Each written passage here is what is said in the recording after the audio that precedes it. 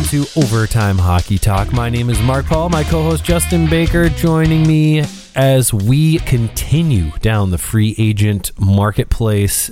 Justin, we talked on, Wednesday night, about 5 days ago, and since then, almost everybody's signed. We've got Johnny Gaudreau signed. Nazem Kadri's still waiting, but other than Kadri, as far as the real big name UFAs that are going to just walk onto a team and be a huge difference maker, that's really the last one left. I suppose you could say Paul Stastny, John Klingberg, of course, and then maybe a Phil Kessel, depending on what he does, but not a ton left, but some interesting ones nonetheless, because some of these guys aren't going to get as much money as maybe they had hoped, but lots to talk about. Justin, since we last talked, what's the thing that surprised you the most?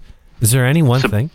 Surprised me? I think really, I'll give you two things, right? So I'm surprised that the Montreal Canadiens were able to move Jeff Petry's contract without retaining a bunch of salary. And getting a good player in return. Absolutely. And I am surprised that I have literally heard nothing about about Nazem Kadri. Not an inkling of, he's talking to this team or he's having discussions with this team.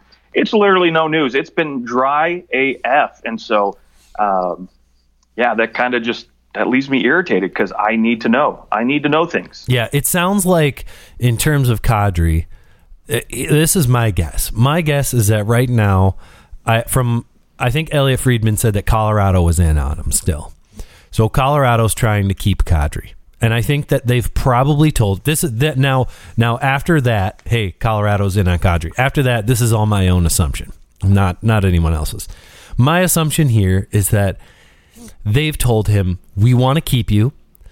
We are going to give you a raise, and we're going to figure out how, but you need to give us time, because we need to figure this out.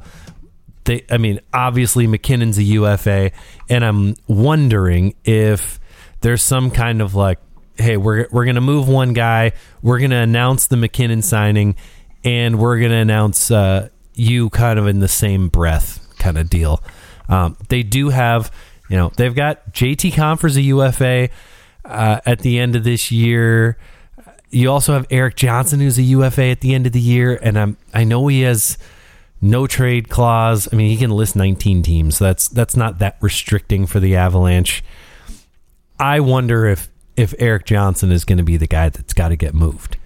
And as soon as they can move Eric Johnson, then they sign Nazem Kadri for the same money there, which makes a lot of sense to me. Oh, absolutely. So I actually thought the same thing about Philadelphia as well, too, right? That's what I've been pondering because, again, going back pre-free agency, when we were doing these predictions, and I'm thinking about teams where I think Kadri would be a good fit, right? One of those teams that I thought might be a good place or landing spot for Nazem Kadri would be the Philadelphia Flyers, right? I think that naturally he fits John Tortorella's kind of style, a little gritty. He's got some skill there, but and it was the same thing with Johnny Gaudreau, right? They wanted to bring him in as well, and so they couldn't sign or bring in either of these big name free agents. They didn't want to bring him in. He wanted to go there. That's what came out, is that he wanted to go there, and they said no. I think that they said, it's not worth trying to move three players to bring you in. Sure, absolutely. Again, this is all pre-free agency, right? So, when it didn't come out that, again, Gaudreau had signed right away, or, Kadri had signed right away somewhere, I thought, okay, well, Philly's trying to move a contract, right? Move a JVR's contract, or, I got to imagine if they could have moved all of JVR's contract, that they would have already have signed, they would have signed Gaudreau. That would have been my guess.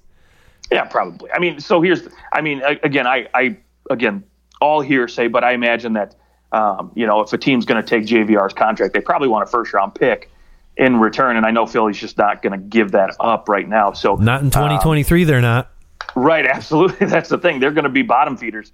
And, Colorado, again, I could honestly see that as well, too, right? Eric Johnson would be the perfect candidate, especially with this team, or maybe even a Samuel Girard, right? I think he is a team that, 30 other teams are probably going to be like, hey, you know what? a young puck moving defenseman signed at $5 million for the next 5 years. That's why Colorado was going to keep him.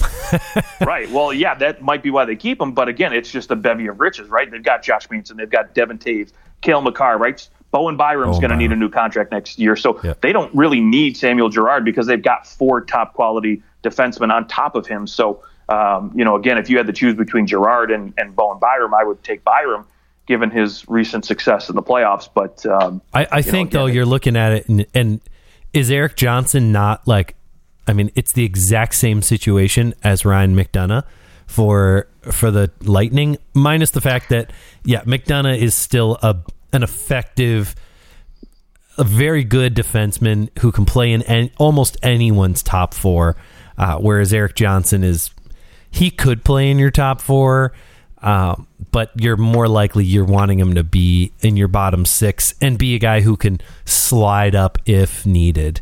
Helps that he's a right-handed defenseman, of course. And that's the difference, right? Because McDonough can still play. He can still contribute in a top 2, top 4 role, where Erik Johnson, not so much.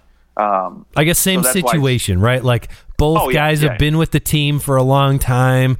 They've been through the ups and the downs, and they're a part of the leadership group. And you're looking at the rest of what kind of needs to happen, and you go, if there's one guy who might need to be the casualty because of our success, it might be him. And the difference here also is Erik Johnson's a UFA at the end of the year, whereas McDonough obviously had 3 years remaining on his deal. That complicated a lot of things for re-signing Sergachev and Chernak and all the 3 big players they re-signed there to 8-year deals. So I would think, though, Colorado has to be looking to move Erik Johnson. If not, then Nazem Kadri signing there, I think, is a pipe dream. There's no one else you're going to move. You just re-signed Nichushkin. You re-sign Cogliano, Darren Helm, you re-sign Josh Manson. So at that point, you just say, well, there's no way you're going to bring in Nazem Kadri as well. So what other locations is Nazem Kadri going to? And that's, again, kind of goes back to the loop we just went around. I don't know where Kadri's going to ultimately end up, but I think he's waiting to see what certain teams might be able to do to open up the cap space necessary to sign him. Yeah, and the problem is right, the teams that I'm sure he's got a cup, but I'm sure he still wants to compete for a cup because once you get a taste, right, you want it again. So I'm sure he wants to go somewhere where he still has a chance to win, but ultimately, there's not a lot of money and there's only so much to go around. So, he might have to take a little less money. Do you, if you're Kadri, and assuming that an offer may be able to be worked out, do you not look at the Detroit Red Wings as a really nice landing spot where, you're not... Nazem Kadri was never getting $8 million. That's just not going to happen. He's much older. Now, maybe if he went and he signed with a really bad team who's not on the up, just to kind of, I don't know. I don't think he's getting $8 million. I think that people are smart enough to go, well, 87 points. This is a crazy year for him. He's a 50 to 60 point guy. We're going to pay him around $6 million. That seems to be a reasonable cap hit for Kadri, who's definitely a complimentary player. He's not your first line center. You're not going to pay him that way. The Red Wing, he'd be a great fit with Detroit, especially when you consider that Bertuzzi's probably not coming back after this year. Pius Suter, he's a UFA at the end of the year as well. You did bring in Andrew Kopp. You have Dylan Larkin. But to have those 3 guys as they're both all centers, but Kopp and Kadri can both play the wing. So you can kind of work things around there. They can take faceoffs on their strong side. There's a lot of options that come with that. And I think that he'd fit in really well with what Detroit's doing, having already won and going, I could go somewhere where they haven't won and where they're not great, and maybe we could be in a position to win in 3 years. I don't know. Yeah, that's definitely a realistic possibility, but I just don't think Detroit obviously is going to be, at this point, I don't really think they're looking to add anybody to the forward group. They already have too many forwards, really. They're going to have to make a couple waiver decisions on a few guys. We got to think Giovanni Smith, Adam Ernie, but... Yeah. I was going to say you got to think that Calgary might be interested in Kadri at this point. Yes, that is another team, right, that I would pinpoint because they're going to lose a lot of offense with Johnny Gaudreau gone, and they're going to need to replenish it, right? So, again, they have the, obviously what we had, Backlund and Elias Lindholm playing center for this team in a 1-2 punch. But, again, you could move one of these guys to the wing to fill in on Gaudreau's spot. I mean, Elias Lindholm can certainly shift to the wing. You can bring in Kadri and let him be your top line center at least for another, 3-4 years. But sure. I think the biggest concern, and maybe what's holding most of this up, is the fact that he probably wants 7 years, and I don't think at 31 years old anybody wants to give him that right now. And so that might be the ultimate holding point, right? Yeah, I think you're looking at a 5-year deal for Kadri would be my assumption. At most. A 5 years is probably what's going to get the AAV down a little bit to where a good team could sign him now, and then you'll worry about it later. Well, it'll be interesting to see what 5 happens. times 7.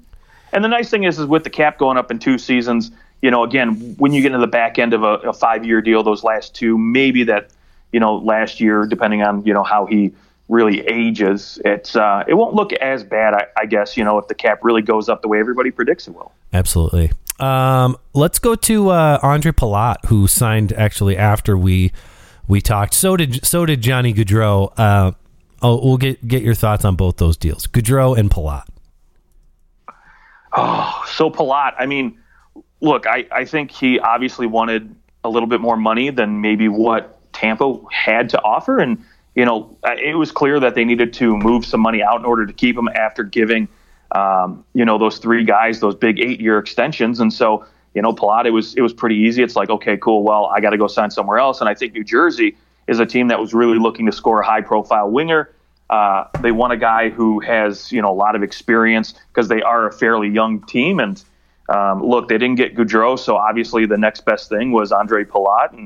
And to me, I think they got a quality player who is, a heart and soul type of guy. He's not necessarily your go out and grind it type of heart and soul player, but he commands a lot of respect in the locker room. He's got, a couple cups to go with it. So clutch gets. I mean, the most game-winning goals in the playoffs in Tampa Bay Lightning history. He's Justin Williams. I mean, that's essentially what you're getting. There you go. And so you get a guy in a team that is so young that's going to get a great experienced player to play in your top 6, whether that's with Nico Hischier or Jack Hughes, and it's just gonna be dynamite. I think it's going to be a good fit, at least for the next few years. Hopefully, New Jersey can take that next step now, and really, I mean, again, they moved out Pavel Zacha too, so I think Erik Haula is going to fit in quite nice with that team as well. So again, they've got more options on the wing now, and Pavel Zacha got dealt. No, that's what I mean. They moved Zacha out for Erik Haula. Okay, and so now you have a great option. I missed everything you said there other than Pavel Zacha, and I was like, So you have a guy now who you can shift on the wings. He doesn't have to play center like he was trying to fill in on that second line center spot in Boston. But the great thing is he can fill in at center if you need him to, which is fantastic and gives them a little bit more depth and ability to maneuver lines around, to find the right chemistry. But overall, I think Palat's going to be a good fit in New Jersey. And then when you go to Gaudreau, right, I think... Oh, hold on. Can I just add something with Palat? Oh, let's go. Here's my theory with Palat. I know, remember, Tampa Bay was like, we got to move McDonough so we can re-sign Palat. That was like the narrative that had been put out there, at least what I saw, was, in order to re-sign Palat, we're definitely going to have to move McDonough. Right. Here's what I don't think they ever had any intention of signing Palat. I think they moved McDonough because they knew they needed to re-sign other players, and they knew that it would be a lot easier to do it this year when there really wasn't the crunch. They really didn't have to deal McDonough, but they did so that those 2 years, like the 2 years remaining after this year, would be easier to move. And I think that he had more value today than he would in a year when people start going, he's getting a little old and maybe he doesn't look quite as good this year. And then it would have been a lot harder to move it next year. I think they moved it to re-sign the 3 guys they did. And I think they said they were doing it for Palat. Like, we really want to re-sign Palat. I don't think they ever had any intention of re-signing Palat. I think they did him a favor and made New Jersey believe that they were going to re-sign him and give him a decent dollar amount, and it made New Jersey pay more for Palat and got him more money.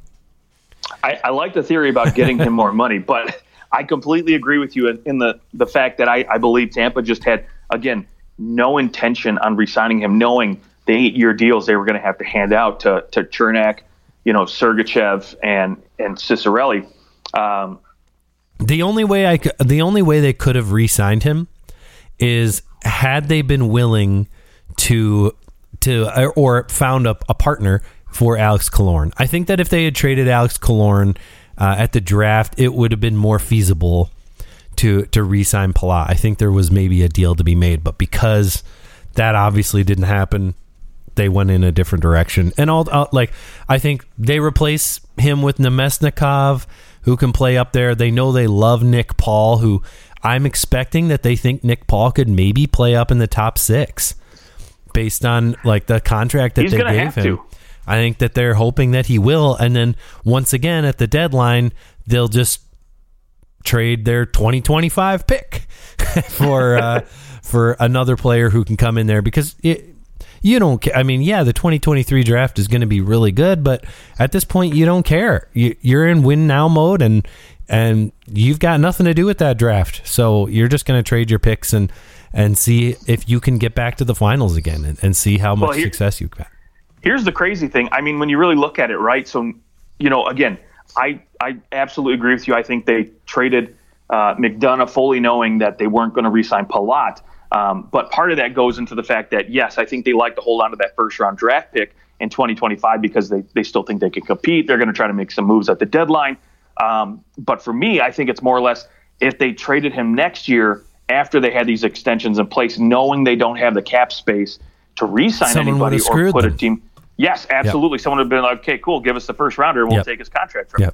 Right? So they basically just offloaded him for future considerations, which is nothing. Because, again, when you look at next year, they have roughly close to $4 million in cap space, and they only have 4 defensemen signed. They have 7 forwards signed. So they don't even have a hockey team to put on the ice. So somehow someone else is going to have to get moved potentially, or they're going to have to, who knows? Maybe it's Steven Stamkos you have to move, or that's never going to happen. I mean, yeah, but honestly, that is now at this point, the Steven Stamkos being dealt is literally never going to happen. Now he may not get re-signed to an $8.5 million. Like he's the franchise player. He has now eclipsed LeCavalier. He's eclipsed Martin St. Louis. Like Tampa Bay has had a bevy of riches in terms of superstar players. And Stamkos is the guy. There's no one better to sell the game in Florida than Steven Stamkos, and he'll have a deal there as long as he wants to keep playing hockey. Now it's not going to be for $8.5 million, but I think his next deal will still be for a good chunk. But they're absolutely, that will never happen in my mind. Well, unless he wants to leave. But I think he's the Malkin. Right. He's the Crosby. It's that situation. Oh, he is for that franchise. Absolutely. You've got Kucherov, Stamkos, Hedman. Those 3 guys are there as long as they want to stay.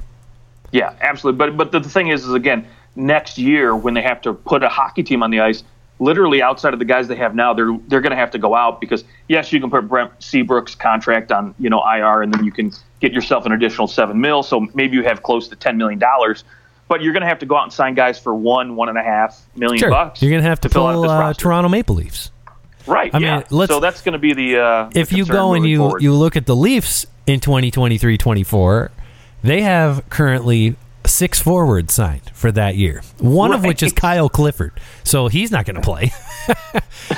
And they do have 5 defensemen signed for that year, but I mean they have no forwards, and that's just like they're you look at Michael Bunting's going to be a UFA after this next year. If Michael Bunting goes and does exactly what he did this year, if not even better, and he plays with Matthews and Marner and he goes and puts up 70 points again, it's going to be tough not to pay him $6 million a year, which, I mean, yeah, they'll have $16 million in cap space. They will have some room to maneuver, but not that much when you consider Matthews is going to be a UFA. I mean, Tavares won't get re-signed to an $11 million deal when he's done, but it's going to be there's a few teams with a lot of teams actually with some pretty crazy cap crunches coming up, and I think it also is where it's hard to tell like how much is the cap going to go up in in 2 years, in 3 years. That'll make a big difference. That's the nice part for Toronto, right? Because Nylander and Matthews contracts are over in 2 years. So when the new, when the cap rises significantly, like everybody says, that's when their new extensions will kick in. So hopefully for them, just enough to pay them even more. Just as much to make Matthews the highest paid player in the NHL when his deal comes up. Like 100%, that's what's going to happen if he re-signs in Toronto. He's signing for probably $14 million over 8 years. Like he's going to sign a monster deal. It's going to be dumb. For sure. Not dumb because there's nothing you can do. You have to sign him. You have to give him. Yeah, you can't let him walk. No. Right. I mean, he could walk. He could walk if he wanted to. Yeah, absolutely. That's a whole nother podcast. Like everybody else. we won't get into that because that's. I mean, we're definitely going to get into that over the next 2 years. But yeah, that's just not a conversation that I'm quite ready to have yet. No. But okay. So speaking of going home, though, let's talk about Gaudreau because again, it was well known that he wanted to go back to the East Coast. Pretty much screwed Calgary at the 11th hour. Didn't even give him any heads up, hey, you know what? No, I'm not signing. I want to go back home. Just straight up. I don't know if maybe he thought or his agent was coaching him hey, you know what? Don't say anything because if for some reason if you can't find a team that's willing to go out and sign you or give you the money term or whatever. Which again is very farsighted or such a farce, but let's keep Calgary in our back pocket and keep them on the hook. I'll just tell you this. This is what I tell my friends who are making less, not six figures even. People that are just making normal middle class run of the mill money. Your employer doesn't give a shit about you. And that's the way that I feel too in the NHL. The Calgary Flames don't really give shit about Johnny Gaudreau. They care about what he can do for them, and as soon as he's unable to do that for them, they'd have tossed him to the curb anyways. If he had a bad year this last year, this wouldn't have really been a thing, and who knows what they want to do with him moving forward. And it is completely in his right to do it. I think that if the tables are turned, look at Ryan McDonough. He wanted to stay in Tampa. What do? They go to him and say, thanks so much. You're going to get traded to Nashville. Oh, you don't want to get traded to Nashville? Well, guess what? The Columbus Blue Jackets said they'll take you if you refuse. So you have the choice. What do you want to do? They were ruthless. There's a certain level of being ruthless that these teams do. Right? So if that's what this player needed to do to secure their financial future in where they wanted to go, I don't have any problem with it. Yeah, it's maybe it could have been, of course there's maybe a more honorable way, right? I think with the Tampa Bay Lightning, maybe there was a more honorable way to go about getting rid of Ryan McDonough. Maybe saying, hey, we're gonna move you and giving him more time. I don't know. I don't know how you do it, but it certainly seemed or maybe you just don't have that conversation and you just go, you know what? The honorable thing to do for the Lightning would have been, this guy got us 2 Stanley Cups and 3 Stanley Cup finals. We just keep him and we'll worry about things later. That might have been more honorable too, but they didn't because they did what they needed to do for themselves. So I think Gaudreau did what he did for himself, and I don't have any issue with it. Now, if it was Austin Matthews in the Leafs, I'd have a big issue with it. Right? Well, of course.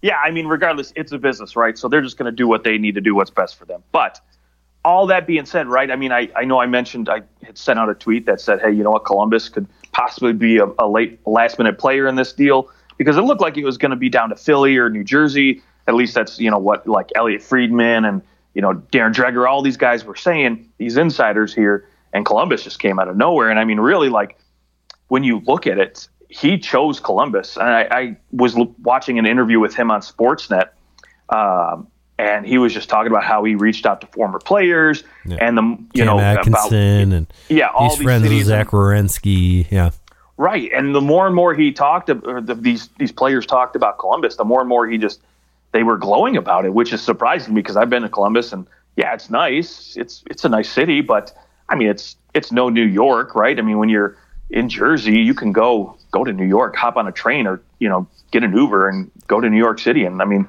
it doesn't even compare, right? So, which to but some again, people that's a thing that they want. Like if it were me, I'd be the same thing as Johnny Gaudreau. Like get me out of these big cities, let me go be somewhere where and Columbus is definitely more of like a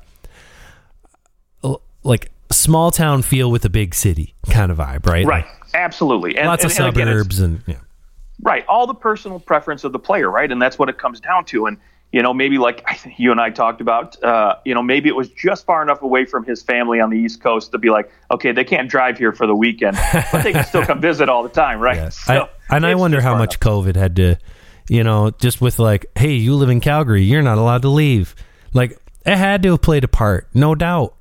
You go, when is this going to happen again? Because Canada's been crazy with this stuff. I don't want to be stuck again without my family. So I don't think I'm going to stay. And the winters in Calgary are brutal. Well, that's true too. Maybe he's just like, what the F is, I don't want to deal with this anymore. Like I want to, be able to get out of my house in the wintertime, And I'll say he had that right. It seemed like he had made his mind up a long time ago. And I get that maybe there was an inner turmoil there, where you just like, you can't admit to yourself that that's what you're going to do and you're scared to make the decision. I understand all that. But yes, I could say it would have been nice for Calgary to know, hey, Gaudreau's going to leave. And I wonder what would have done at the trade deadline had he said, I think I want to leave. I'm not going to stay. I'll happily play. I'd love to try and win a cup here in Calgary before I leave, but if you need to trade me, that's okay. And he would have got them some really nice picks. Yeah. I mean, something which would have been a great parting gift, right? Saying, you know what, hey, I've enjoyed my time. Here's a little something for you. But it didn't work out that way. Again, it's a business, whatever. Well, he will be booed for the next 7 years. I can't wait to watch that first game. Absolutely. Fortunately for him, he's only going to go to Calgary once a year. Whereas, with the Leafs and Tavares, they were going to New York twice a year. So that's just, double the amount of times you're going. At least you didn't sign in within the division, but right. Yeah. But here's the big problem though, Columbus, right? Obviously, if you're Columbus, Johnny Hockey approaches us and says, hey, you know what? I want to sign with you guys. You obviously can't say no. Well, the Flyers did. Well, yeah, the Flyers did, right? But they've got their own problems. But I can't believe they said no. Unbelievable. I think that's unbelievable. I think it's probably the stupidest, especially after all the remember the press conference last during the winter when they're the CEO of Comcast is, we're going to spend and we're going to do this and that. How are you not going out and getting Johnny Gaudreau? It's the most Flyers thing ever. If Ed Schneider was alive, Johnny Gaudreau would have signed with him. 100%. 100%. You will not convince me otherwise. He would have just said, trade Rasmus Ristolainen. Don't sign Anthony DeAngelo. I don't care. Let's go over that cap however much percentage we possibly can. Yeah. Trade James Van Riemsdyk, trade away our first round pick, and just make it Florida's 2024. I don't care. He would have found a way to do it. And I think it's crazy because if you look at that Flyers offense, if you swap out Van Riemsdyk for Gaudreau, they may already be a playoff team with Tortorella in at the helm. But without him, they are not. They are not a playoff team, and they're also a team that's right up against the cap. They have zero cap space. Right, and so here's now the thing, right? So yes, you know what? I think Columbus is fortunate enough that they got Kent Johnson because I do think he's eventually going to solidify that number one center spot. Cole Sillinger, right? They've got a good center there, Jack Roslovic, so they don't have to worry about finding themselves a legit number one center right now. I feel like someone will grow into that, but they have this other guy, Patrick Laine, now that they have to worry about because they only have, again, $2.3 million in cap space, and yes, you could, potentially throw, Boone Jenner's contract on IR. I don't know, what's going on with their injury situation there, but they've got to move somebody now to make some cap space, and so maybe a guy like, Nyquist might be a cap casualty who's produced pretty dang good for his contract. But someone's going to have to go. I'm not sure who it's going to be at this point. It could be Bjorkstrand. Teams are, still high on him. He could get moved out, even though I know Columbus likes him, but we'll see what happens because they need to make some room to keep Patrick Laine, or maybe they just say, hey, you know what? We've got Johnny Hockey and Jake Voracek, so we're good. We don't need to move, or we don't need to keep Laine, so we'll trade him and get some nice. I think they want Laine. I think they do too. Gaudreau and Laine. They'd love to have him. I got to imagine that you're trying to trade Nyquist as quick as you can. Yeah, I think he's obviously they would probably prefer to move Voracek, but I don't think he's going anywhere. Nobody wants to take on that contract. So, I think Nyquist is obviously the more likely candidate to get moved, and he's still he's still producing 50 points, which is fantastic. He could still skate fast, and I don't see him slowing down anytime soon. So, we'll see what happens with that. That should be interesting. All right, let's. Where do we want to go next? I want to talk Calle Jarnkrok signing with the Leafs, because I think that it was one of the, as we talk of the later signings coming through, that one surprised me. I did not, didn't hear anything about Jarnkrok to the Leafs. Really didn't hear much about Jarnkrok, period. $2.1 million over 4 years. It's kind of a long deal for a 31-year-old or a 30-year-old grinder, but in the immediate, what do you think of this move? I actually like the deal, to be quite honest, because he's shown in the past, especially during his time in Seattle and with Nashville especially, he has the flexibility because he can skate. He can still move up and down the lineup. Now, again, he doesn't produce offensively like most guys that can move up and down the lineup typically would, but if you have an injury for a couple weeks, he can certainly fill in adequately enough. Yeah. But he plays a very, very good two-way game. He can play on the wing and play at center, so he plays all three forward positions, which is fantastic. So really, there's a lot of versatility there. And if you want to put him on your, I imagine he's, paid to be playing on that third line right now. He plays great defensive hockey, can still chip in every once in a while, although he, managed not to really put any goals in during the regular season for Calgary. But again, if you put him out there for 13, 14 minutes a night, I think you're going to get, your $2 million worth. And I think it'll work out nice for Toronto because I really like this player. I think he's a quality bottom six player who can still skate. And so to me, that's, worth it because he can play everywhere. I think his minutes deteriorated in Calgary. I just don't think he really found a place. He's just playing less than 14 minutes a game. And I don't think it was his style of play. No, sometimes you just don't fit, right? I mean, that's just the way it is. And yeah, I look up and down the Leafs lineup and you think, all right, what's the one thing the Leafs needed to do? Yes, they needed to get a goaltender. They got a couple. We don't have to talk about what we think they'll actually do. We already did that on the last show. You can go back and listen to that. But they have their goalies, right? They're set in terms of their goaltending at this point in time. They still have to re-sign Rasmus Sandin, and that may cause some ripple effect throughout the defensive pairings. We'll see who actually gets moved. It looks like someone will get moved. But what the Leafs really needed to do was create a bottom six that could contribute. Right, that was definitely their biggest problem throughout the regular season and in the playoffs. I mean, Austin Matthews, Mitch Marner, they carried this team. You hope that Tavares can come back, and I know that Tavares he was still putting up big points. He's still a point per game guy, 76 points in 79 games. He had some stretches where he wasn't great. He was fine in the playoffs. You're not looking at that top six and saying there's any issues. We can, any small problem is, it is what it is. Yes, he's not an $11 million player, but he's still a number two center in this league and a damn good number two center. Could be a number one center on a lot of teams in the NHL. But the bottom six was old, slow, couldn't produce offense. And now suddenly you've got Calle Jarnkrok, you've got Nicholas Abu-Kabel, you bring in Adam Gaudette.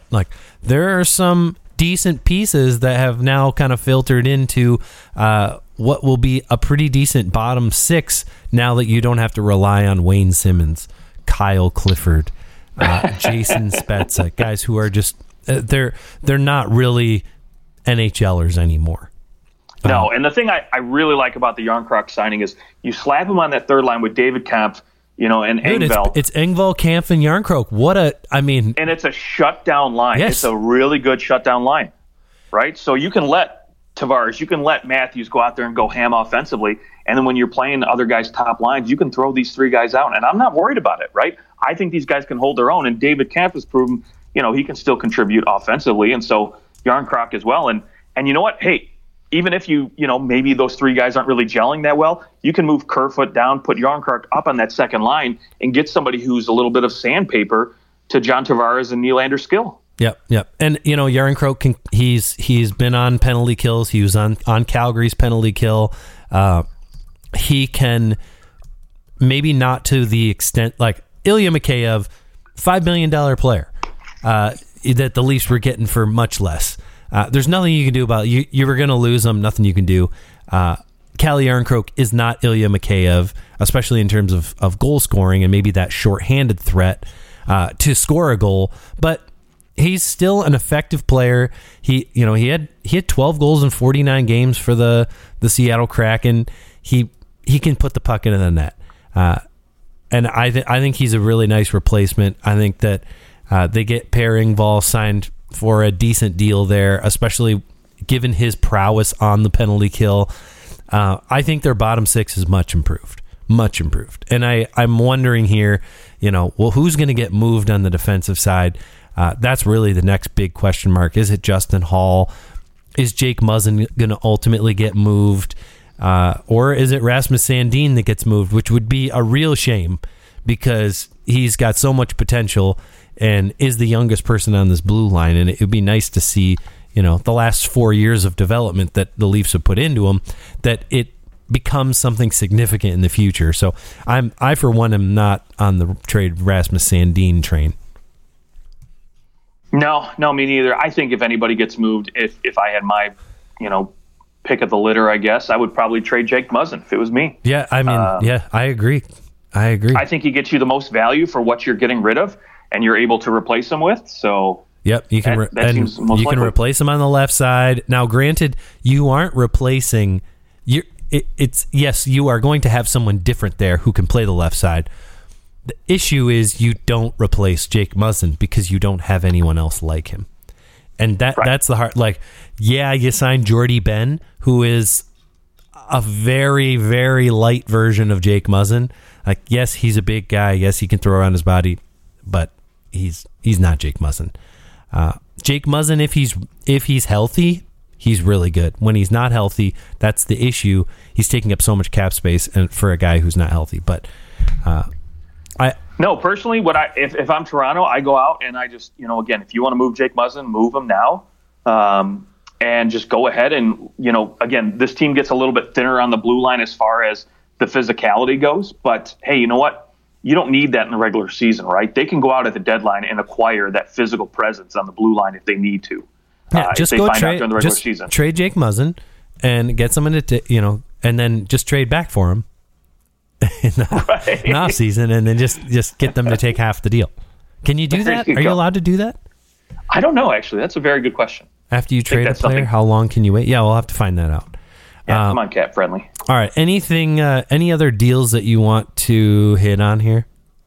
I guess the only other one, if I had to just pick one for pick's sake, is just Dylan Strome going to the Capitals for 3.5. I think that's just a quality signing, given that Backstrom's going to be out for most of the year. I think this is a guy who thrived in Chicago playing alongside talented wingers, and I think going to Washington, he's going to have that opportunity with guys like Mantha and TJ Oshie. I think there's going to be plenty of opportunity for him to still produce and then sign another big deal after this season. So I thought it was he's an RFA, move. So they have him. Like that's a beautiful thing. They just, yes, he's arbitration eligible, but I wonder after this year, when you're looking at Nicklas Backstrom, sometimes you wonder, when a 34-year-old misses an entire season and has some pretty intense surgery, there has to be question marks about whether or not he's played his last game in the NHL. Ryan Kessler's career, right? So exactly, and so you maybe wonder, maybe Dylan Strome is the answer long term, or at least in the relative short term next couple years here. It was a number 3 pick, so the skill level's there. Yep. Very rarely do you have a guy who bounces around, being highly touted, bounces around, and then all of a sudden becomes a superstar. I don't think he's in the superstar range. I think we've kind of seen what Dylan Strome is, and that's a pretty good second line center. And he can, you're right, he can play with some more talented guys, and he's shown that. I mean, I think in Chicago he maybe had a little bit more free reign because they weren't quite as good. We'll see what he can do on a team that is good, right? Like maybe that's actually what he needs, is being on a team that is playoff bound. Or, I think we look at Washington and we say, well, they're a team that definitely has expectations at least of making the playoffs. Whether they make the playoffs or not, that's another story. But they're definitely trying to make the playoffs. They're not trying to lose. We'll say that. Whereas Chicago and Arizona, they weren't winning anything. Yep. So that's it for me. But unless you have anybody else you want to talk about, I guess when I look over the landscape of what has happened here in free agency, I mean, there's just so many. There's been so many deals and so many players, and actually a good amount of trades as well. I'll say that I always look forward to seeing some of these players in new uniforms. It's always fun, just to have a little bit of movement and to think about how guys fit into their new structure. But when I look at the Pittsburgh Penguins, who, yes, they've made some moves on defense. They trade Matheson for Petrie, and they sign Jan Ruta. They trade for Ty Smith and deal John Marino to the New Jersey Devils. They also got Ryan Poehling in that deal with Montreal. I don't feel as though Pittsburgh has made any. They didn't make a drastic change, I'll say, but I really like the moves they made, and I love that they went out of their way to bring everyone back, and they're gonna they're gonna try this again. And I assume, hey, draft picks will be maybe not that first round draft pick, but they'll probably use some picks in their arsenal to bring guys in later in the year. They have a little bit of cap space left now, and only Kasperi Kapanen to sign. He is going to arbitration, so we'll see what he ends up getting in arbitration. But I really like the moves. I also love Ty Smith going to Pittsburgh, who's going to really get an opportunity to show us that rookie season wasn't a fluke. Right. That's the question mark, right? Because I think he could, potentially be a good offensive defenseman for them down the road, and might not cost them that much either, too, right? So he could be a complementary piece to Chris Letang, maybe on a second pairing, or be a power play specialist. I think he's going. You would like him to line up with Jeff Petrie. Jeff Petrie would be the guy who's more the stay-at-home defenseman, and then Ty Smith has this defensive partner who can kind of make up for some of his mistakes. I think that would be your ideal world. But the Penguins do have a lot of options. I mean, you got to love Jan Ruta. He played so well for Tampa Bay. Kind of this like unsung guy. He's 31, but sort of just coming into his own over the last couple of years, and I really like the move. Yeah, I mean, I don't like the fact that they had to eat the whole entire salary for Jeff Petrie for all 3 years, but I mean, hey, if you're looking at this as like, hey, you know what, we're going for it. We're Pittsburgh, we don't have but a couple of years left. Really, the window's closing. I like the moves because, again, Ty Smith is a good long-term option for this team if they envision him to turn out the way he was projected in his rookie season. And then, Jeff Petrie, obviously, if I had my choice between Matheson and Petrie, I'm going to take Petrie all day. If he's still good, yes. Yeah, absolutely. That's the thing, right? Is he still that? But there was also, I can't remember where I saw it, but there was an article they were talking to Jeff Petrie, and that possibly getting traded, always on the block, really affected him mentally in Montreal. And of course, other things when your team's so bad weighs on you a lot. Yeah. So he had some mental stuff he was battling, and so I think now he goes to a fresh place, fresh building with a championship caliber team. There's a lot to be excited for, right? I get to play with Letang, with Crosby, with Malkin.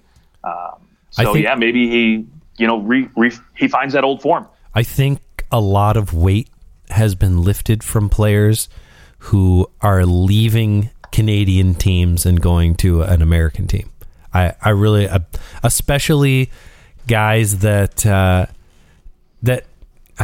are probably like a Johnny Gaudreau and Jeff Petrie. He's American. Like, you think about some of these guys that are American who maybe are like, dude, why are like locked down up here? Like, it's been much more strict throughout the whole process. And I've got to think that that's had to weigh on them. And so now being in the U.S., I wonder if that has a massive impact on the way that they play on the ice.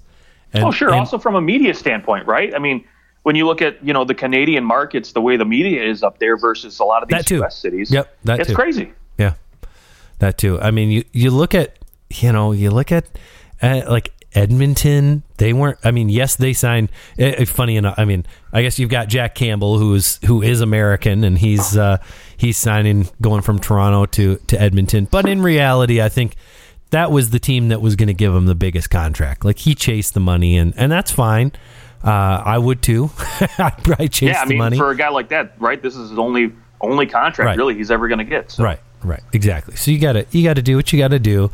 But you look at it, and I mean, I've heard from several different places that Canadian teams are having a harder time right now luring in free agents, and I think that that's absolutely true. Yes, you're always going to be able to pull in the guys who are, I'll say, your middle class of the league. Like, the middle class players, they just want to get paid. To some respect, they want to get paid because, like you said, it's sometimes their only chance to get paid. So they're going to go where they can maybe get some money, whether that's a Canadian or American team. But some of the big name players, they're going to go where they have a little bit more freedom to live and to travel and to be with their family. And maybe that's not as big of a deal for a European player who it may, they may not have the same desire to go travel during the season anyways. Like, it's not like during the season you're just flying back to Russia or flying back to Sweden for a weekend. Like, that's not really happening. But I think when you're talking North American players, I would imagine that it would make a difference. But yeah, for sure. Well, I think that's it on the free agent portion of the UFAs. You want to talk just a little bit about some of the RFAs that are out there right now? Oh, yeah, let's... We have not talked about Matthew Tkachuk yet, who is probably the largest elephant in the room. But they've got Tkachuk and Mangiapane, both RFAs. Mangiapane went and did arbitration, or he's going to. Tkachuk did not. So I'm wondering, potential holdout on Tkachuk's part. Like, is he mulling over whether he's even going to stay this year? Like, or are the Flames mulling over whether or not they can win without Gaudreau now? Well, listen, I think so. There's two guys that didn't elect, big name RFAs that did not elect arbitration. That's Matthew Tkachuk and Pierre-Luc Dubois. Laine didn't either. Laine did. Okay, sorry. Yeah, but so what Apology I think more accepted. or less. Yeah, thank you. I think honestly, in Tkachuk's case, more than PLD's case, and Dubois come out and said he wants to play for the Habs, so that's something to think about, right? So he kind of put it out on the table. But I think for a guy like Tkachuk, with no Gaudreau there, right, he's got to be mulling over his future, and because he doesn't go to arbitration, he can sign a 1-year deal now and then bolt for free agency next year, become a UFA automatically. But the other big piece of that is now teams, I think it's at midnight tonight or maybe 8 o'clock, I can't remember. Other teams can start submitting offer sheets to these guys now automatically, and then potentially, give up any compensation. Right. If they had done arbitration, it locks those other teams out. Right. Yeah. Absolutely. That's the big thing. Because no matter what, they become a UFA after this year anyways. Right. So, you know what? I think Tkachuk's, maybe playing it as in, I'm going to sign a 1-year deal and then weigh my options next year, see where this team goes as far as talent-wise. If we drop significantly, then, I'm out of here. If we kind of hang around and there's a plan in place, then, yeah, maybe I might hang around, sign long-term. Right. You bring in Nazem Kadri. Maybe that's okay, we're still trying to win here. You do what you can. Maybe you're able to go and, there are some other decent players out there on the free agent market. When you're talking like Phil Kessel's still out there, Nino Niederreiter's still waiting around. I mean, John Klingberg, who I wonder if he actually signs in Detroit, but he's still hanging around. I don't know that Calgary's really in the market for a defenseman, but there are other players, right, that are out there that are good, and so. You wonder, that's a good thought. Is he just sitting around waiting to see if they'll do something else before he's willing to sign? Because maybe he's going, I'll sign an 8-year deal if you guys go out and make a big splash right now. Yeah, and the other thing is too, right? Again, whether it's through signing one of the remaining free agents, or whether it's maybe making a deal through a trade somehow, a guy like Tkachuk might say, you know what? I want to see how much money is left for me, because if for some reason, they go out and they sign Nazem Kadri, overpay for him, and say give him $8.5-9 million at 7 years, that doesn't leave as much money on the table for a guy like Tkachuk down the road. Or maybe he says, you know what, I want to see who you guys are planning on signing so that I can take less money. So maybe next year we can go out and get like a Ryan O'Reilly or somebody else, right? So, again, there's two sides to the puzzle in this equation here, and so I'm curious to see how this all plays out with Tkachuk, because again he's the prize, right? I think if you look at all the RFAs out there right now, if you're going to make an offer sheet to anybody and lose a bunch of first rounders, is he the guy maybe you go after? I mean, personally, I don't think there's value in giving up 4 first round picks if you're going to pay him over 10 points up to $1 million, but I guess it depends if your team's in win now mode, right? So yeah, I mean You don't win and lose with one player. Yes, very important player, Johnny Gaudreau, but it's not as if you didn't slot someone else up there that they still wouldn't be really good still.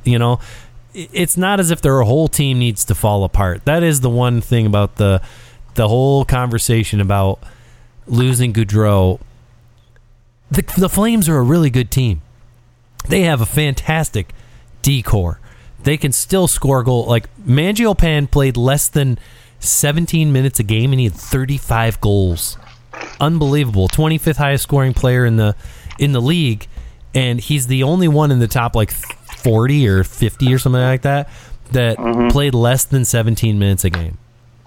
So, I mean, it's not as if you don't have other players that you have to move up in the lineup. You have them. Yes, they're not Johnny Gaudreau, but you still have players. You could still win. You're still in a weak Pacific Division. So I think you still have to look at this and go, we still have a shot. Especially after this year, Lucic is the UFA. That loops up a lot of money there too. And you can go right back to trying to haul in another big name player via free agency. Just because you lost out on Gaudreau doesn't mean that you're going to lose out on the next guy, and you don't want to lose your superstar player in Matthew Tkachuk. You just tell him, dude, you're our guy. I mean, Gaudreau, we love him, but you're our guy, and we'll go and we'll do what we need to do in the following offseason. We'll toss a bunch of money at David Pastrnak. We'll try to go out and get Ryan O'Reilly. There are going to be some good UFAs out there that they could bring in and replace that contract. Hey, Jonathan Huberdeau's a free agent. I don't know. That's so far down the road. It's hard to make big judgments. But hey, JT Miller is a free agent at the end of the year. How good would he look in a Calgary uniform? He would fit great with the Daryl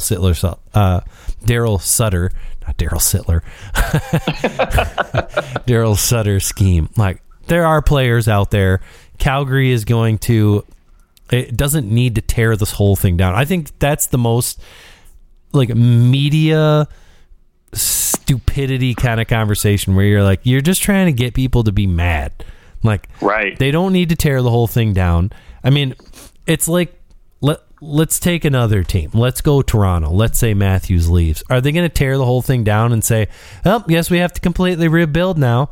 No, they would go, we still have Marner, we still have Nylander, we can still, and we still have a lot of money, and we're still Toronto. We'll figure something out. I mean, yes. Yeah, go ahead. I mean, the nice thing for Calgary, right, is so next year you have, at the end of the season, you got Sean Monahan 6.3 coming off the books, so you can still go out and acquire another big piece, right? Right. I mean, Exactly. And you've got Jacob Markstrom, who to me is a top 5 goalie in this league right now. You've got him signed for a reasonable cap hit for the next few years. So if you're Matthew Tkachuk, you can look at this and say, again, we've got a great system, a great defense. We've got a great goaltender for the next few years. Our window is not shut, even without Johnny Gaudreau, right? We can go in and plug him, because I think Daryl Sutter's system is so good. The way he relies upon guys playing good at both ends of the ice. You don't need to be, just a destroyer of goals, right? You don't need to put up 50 goals, on your top line, each player, to have a successful team, right? So you can bring in a guy who could put up 25, 30 goals. Again, like you talked about, a Nino Niederreiter, right? You could bring in that kind of guy. You could bring in Kadri would be a good fit there, I think. But you could go out and get Jesse Puljujärvi, right? And maybe have him get a resurgence, playing in a different system. I don't know if this, to me, I don't know if this system would exactly work, but, again, you go out and you try to find other guys to fill in. And I think, with the system they have, they can do that fairly reasonably without having to really drop as far as, standings and cup contending ability is concerned. It just depends on if Matthew Tkachuk wants to go and sign with the St. Louis Blues, which that's where he's from. That's, his dad. He's got that huge connection with Keith Tkachuk and St. Louis is about to, Ryan O'Reilly, Tarasenko, they're going to be UFAs at the end of next year. There is definitely got to be some people looking over there going, he could come here. We're going to see if he can come here. And what about that too? Tarasenko, right? You want a goal scorer who can come in and fill in real quick for Johnny Gaudreau. There's a guy right there who can still skate, can still score. You bring him in for 4 or 5 years, I have no problems giving him $8.5, $9 million. All right. Wow. $9 million for Tarasenko, eh? Even though no one, I don't know. I mean, no one would trade for him. But yeah, I mean, he had 34 goals, 82 points last year. He played fantastic, and he played great in the playoffs. Yeah, and you put him with a guy like Tkachuk, I think he would thrive. Yeah, I really do. Yeah. All right. Well, we'll leave it at that for today. But I mean, things are going to be happening all throughout the summer. I think it's time that we'll start going through some lists. We haven't done a good list in a little while. Oh, and, how I have missed our top 10s. That's our thing. So we'll figure out some good lists. If you have as a listener, you're thinking of some cool lists out there, whether it be current or former players or teams, hit us up on Twitter at OT Hockey Talk and toss us your ideas. We've used many listener ideas before for our lists, so we'd love to get your ideas, and Justin and I will come up with some good stuff this summer. We won't keep you hanging for the summer. Like all these other people that just leave. All these other people that need vacations because it's their actual job. This is like our vacation when we get to talk hockey. So you're along for the ride all summer, and we'll just we'll be doing our list. So make sure to come back, hit subscribe, do all that good stuff, and we will talk to you guys next week.